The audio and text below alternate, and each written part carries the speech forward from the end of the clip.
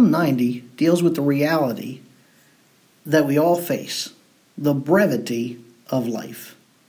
Contrasting God's eternity with human transitoriness and confessing that man's days pass away in God's wrath, the psalmist prayed that the compassionate God would give his people success for their labors and joy for their sorrows. Psalm 90 begins and ends on a note of confidence, but in between it wrestles with two great human problems. Since Genesis 3, sin and death have affected humans. Taking these problems together, Psalm 90 asks how sinful mortals can relate to the eternal holy God. And so as we look at Psalm 90, we'll compare and contrast the transitory man with the eternal God. Weiser observes this. He says, "Here a man with the mature experience of old age looks back on human life and against the background of the eternal being of God, apprehends its nature and its ultimate coherence." According to the superscription, this psalm is a prayer of Moses, the man of God. We can clarify that by Deuteronomy 33 and verse 1, where he is again called the man of God. While the occasion of this writing is unknown, the period of the wilderness wanderings, when a generation of Israelites perished in the desert, readily suggests itself as the background for this psalm. And since it's written by Moses, this is the oldest of the 150 psalms. As we look at this contrast between the transitory man and the eternal God, we're going to look at the frailty of man in verses 1 through 12, and then in verses 13 through 17, the finality of God. He begins in verse 1, "Lord, you have been our dwelling place in all generations. Before the mountains were born, where you gave birth to the earth and the world, even from everlasting to everlasting, you are God. You turn man back into dust and say, 'Return, O children of men.' For 1,000 years in your sight are like yesterday, when it passes by, or as a watch in the night. You have swept them away like a flood. They fall asleep. In the morning they are like grass which sprout anew. In the morning it flourishes and sprouts anew. Towards evening it fades and withers away. For we have been consumed by your anger, and by your wrath we have been dismayed. You have placed our iniquities before you, our secret sins in the light of your presence. For all our days have declined in your fury. We have finished our years like a sigh. As for the days of our life, they contain 70 years, or if due to strength, 80 years. Yet their pride is but labor and sorrow. For soon it is gone, and we fly away. Who understands the power of your anger and your fury, according to the fear that is due you? So teach us to number our days, that we may present to you a heart of wisdom." In verse 1, the psalmist addresses God directly. "Lord, Adonai, you have been our dwelling place, our refuge in all generations." Here's a great foundational reality that is confessed. Throughout history, God has been a home, a dwelling place to his people. See, God is not some tribal deity, because he exists before the mountains were born. Even before he gave birth to the earth and the world, God existed. God is God because he's the creator who has given the universe being. And the life of creation is always derived from him and him alone. There should never be a confusion between God and humankind. He is the creator and we are the creature. He is the potter and we are the clay. We have no independent existence. And since we cannot create ourselves, we must submit to God who is God. From the confession of God as the center of one's universe and as the eternal creator, the psalmist now turns to man, to human beings. Now we must always see ourselves in the light of God. In the light of who God is, the problem of humanity is properly expounded in verses 3 through 12. And verse 3 gives us the thesis. God turns man to dust and at the same time calls him to return or repent. We're all heading back to dust. Now that goes back to Genesis chapter 3 when God cursed man because of man's sin and said, "From dust you were created and from dust you will return." So the idea is God is going to bring us to an end. Okay? It's appointed unto man once to die, and after this the judgment. And that's why, because we're all facing death at some point or another, we are all called to return or to repent. Now, the context in which we are crushed into dust is the sweep of time, verse 4. God says a millennium, 1,000 years, is like yesterday when it's past. As Peter puts it, with the Lord 1 day is like 1,000 years, and 1,000 years like 1 day, 2 Peter 3:8. Again, 1,000 years is like a watch in the night. Now, a watch in the night is 4 hours long. 1,000 years to you and I is but 4 hours to God. Again, these are allegorical statements. There are statements of comparison. That's why the word like is used. It's not saying that 1 day is equal to 1,000 years. It's 1 day is like 1,000 years. It's a contrast to mark the difference between what time appears to us and how time appears to God. See, to God, time is nothing from the vantage point of eternity. Within this panorama of time, though, our life speeds away. It's carried about like a flood. It's rushing away. Furthermore, we are like asleep. That is, we're gone overnight. Or to change the metaphor in verse 6, we're like grass, which after the rain springs up in the morning. It flourishes and grows up, but soon it's cut down. And once it's cut down, it's dead by nightfall. You see, we look at the grass and we say, oh, the grass looks great, the grass looks its best. But the grass doesn't stay green forever. It eventually dies, particularly when it's cut off, which is an allusion to death. As Isaiah says, all flesh is grass, and as the grass, it withers. Isaiah 46:7. The psalmist continues in verse 7 that we have been consumed, that's destroyed, by your anger. Now it's interesting, the root of the noun anger is nose. And so when God is angry, he snorts like a wild horse. You can cross that to Psalm 18:15. The psalmist continues, and by your wrath we are dismayed. See, the terror of God's wrath, this dismaying or this terror, is our response to the impending judgment of God.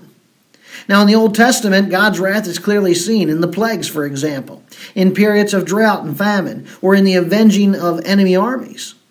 And we see, as Isaiah 10 verse 5 tells us, that he is the Lord of history. He'll use the nations even as his rod of anger.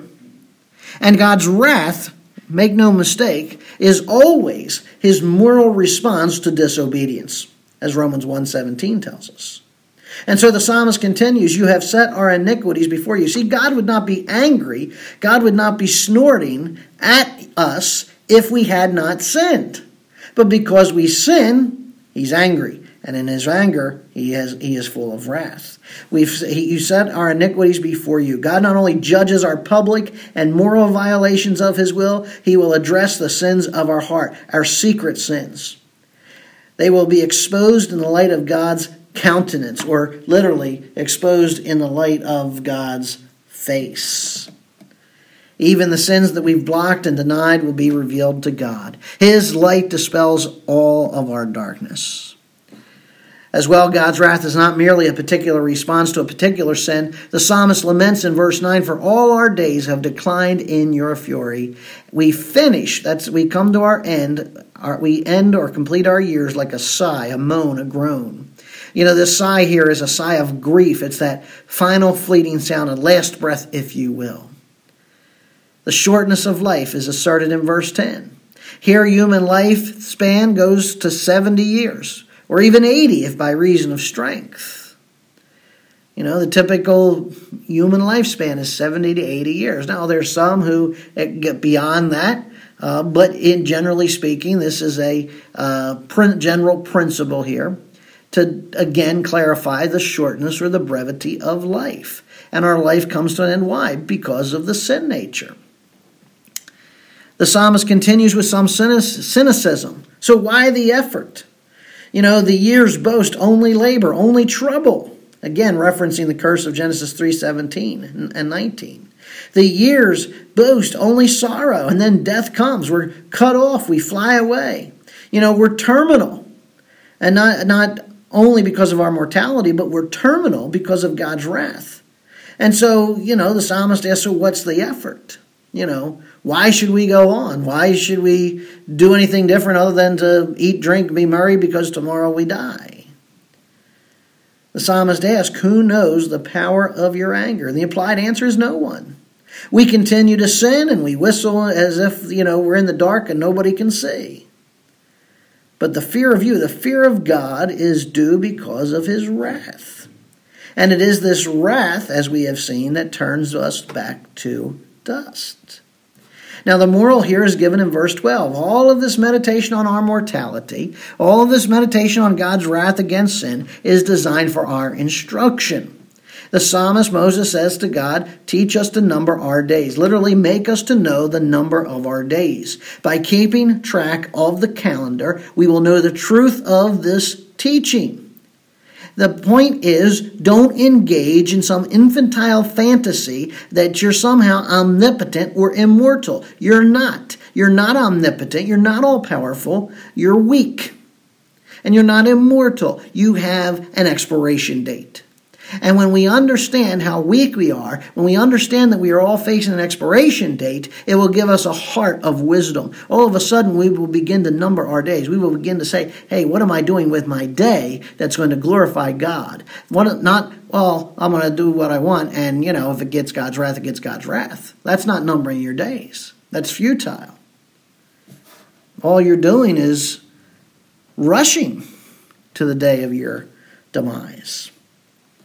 We need to understand our days and receive wisdom as his light shines upon us. So we see here the frailty of humanity. We're frail. We're not powerful. We're not omnipotent. We're not immortal. We're mortal. And we all have an expiration date. We're all heading back to dust. And so because we know that, we need to make sure that we're spending our days striving to obey God and please God and glorify him in all that we say and do. Verse 13 to 17, we see now the finality of God. Do return, O Lord. How long will it be? And be sorry for your servants. O satisfy us in the morning with your loving kindness, that we may sing for joy and be glad all our days. Make us glad according to the days you have afflicted us, and the years we have seen evil. Let your work appear to your servants, and your majesty to their children. Let the favor of the Lord our God be upon us, and confirm for us the work of our hands. Yes, confirm the work of our hands. The psalmist implores the Lord to return or turn in verse 13. Now, here's the play on words. Previously, the psalmist was dealing with the frailty of man and challenged that man needs to repent. Well, now he's using the same term and applying it to God. He's imploring the Lord to return in verse 13. As God called us to repent of our sin in verse 3, now the psalmist is calling upon the Lord to repent of his wrath or to turn from his wrath. So we see that repentance is a turning from sin. He's asking God to turn from his wrath. The bold cry is immediately followed by the question, how long?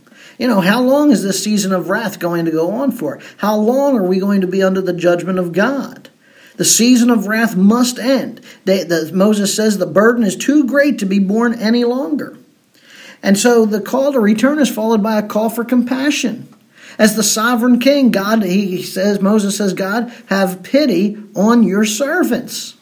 And this compassion includes mercy or covenant love, which brings satisfaction in verse 14. The psalmist asks for it earlier in the morning. In other words, Lord, bring it now. Bring the mercy now. And when we receive your mercy, it will be that we will rejoice. We'll give a ringing cry. We'll be glad. We'll exult all our days. There'll be an outburst of worship when God's love is restored. You see, when we've sinned and we experience God's wrath because of our sin, and then we confess our sin, we repent of our sin, we turn from our sin, God then turns his wrath from us and restores us to the place of blessing. When that occurs, our response is to burst forth in praise and glory, worship of God. The psalmist asks that God will now make his people glad. Again, verse 14, to the extent in which he afflicted, literally the words humbled them through the years in which they saw evil. In verse 16, he asks for God's work to appear or be seen by his servants. This work is the comprehensive grace in their midst. Moses is saying, let them see your grace. Where our prayer needs to be, God, let us see your grace in our life. And he requests that the next generation might see God's glory. Not only should we be praying for grace to be seen in our lives, but are we praying for the next generation to see God's glory, to see the true opinion of who God is and what he has done. The psalm ends with a call for the favor of Yahweh, the Lord Yahweh, our God. It began with Adonai, it ends with Yahweh. And he's asking for the favor or the grace, the blessing of God to be upon his people. This favor ultimately is the favor of his presence. This gives the basis for the emphatically repeated final request, establish, that is, make firm, make secure the work of our hands for us. See, friends, we're only going to prosper in the presence of the Lord. As we build for him, our work will endure. And when God rebukes us for our sin, we should feel frail and transitory. But when he blesses us with his favor, understand that our work is worthwhile. As Paul put it in 1 Corinthians 15:58, therefore, my beloved brethren, be steadfast and immovable, always abounding in the work of the Lord, knowing that your labor is not in vain in the Lord. So Psalm 90 presents the Lord as the eternal God who birthed the world. He's eternal in contrast to us who are transitory beings, like the grass that sprouts and withers in a day. The Lord is holy, and his holiness causes him to be angry against the sins of humanity. However, he's also a God of faithful love, covenant love, who has compassion on his people and will establish the work of our hands. My friends, life is short and often hard. But in the eternal God, we can find true life and hope. As the Lord has helped us and his people in ages past, so he can continue to be our hope for years to come. We then must not presume to live as though we are eternal, but rather we must be stewards of the brief time that we have been given in this life by God. The constant change and flux that we experience in this world should continuously drive us to live for the unchanging God, because only life for him will last. Let's pray. Our gracious Father, Lord, we thank and praise you for this time to open your word and to learn from it, Father, to see this comparison between us as transitory beings and you as the eternal divine being. And Lord, we ought to be humbled by it. Father, we confess that we are weak, we are mortal, we are powerless, Father, and that is because we are sinful. And because we are sinners, we are under your wrath. But I thank you, Father, that even in the midst of your wrath, you sent your Son to redeem us from our sin. You sent him to pay the price that we could be rescued from the marketplace of sin. That, Father, we no longer are servants of sin, but now servants of you. That, Father, Lord God, we thank and praise you that we've experienced that tender, compassionate, covenant love. That, Father, the works that we do now aren't in vain, but rather are worthy, because you have made them worthy, so long as they are done for your honor and for your glory. Lord, continue to show us your grace. Continue to minister to us, Father. Lord, we do confess that we sin, and Lord, I pray that when we do, that we would be quick to humble ourselves before your wrath, before your nose begins to snort, that we might turn from that sin, Father, confess it and forsake it, so that we might not lose the hand of blessing. We pray in these things in your Son's name. Amen.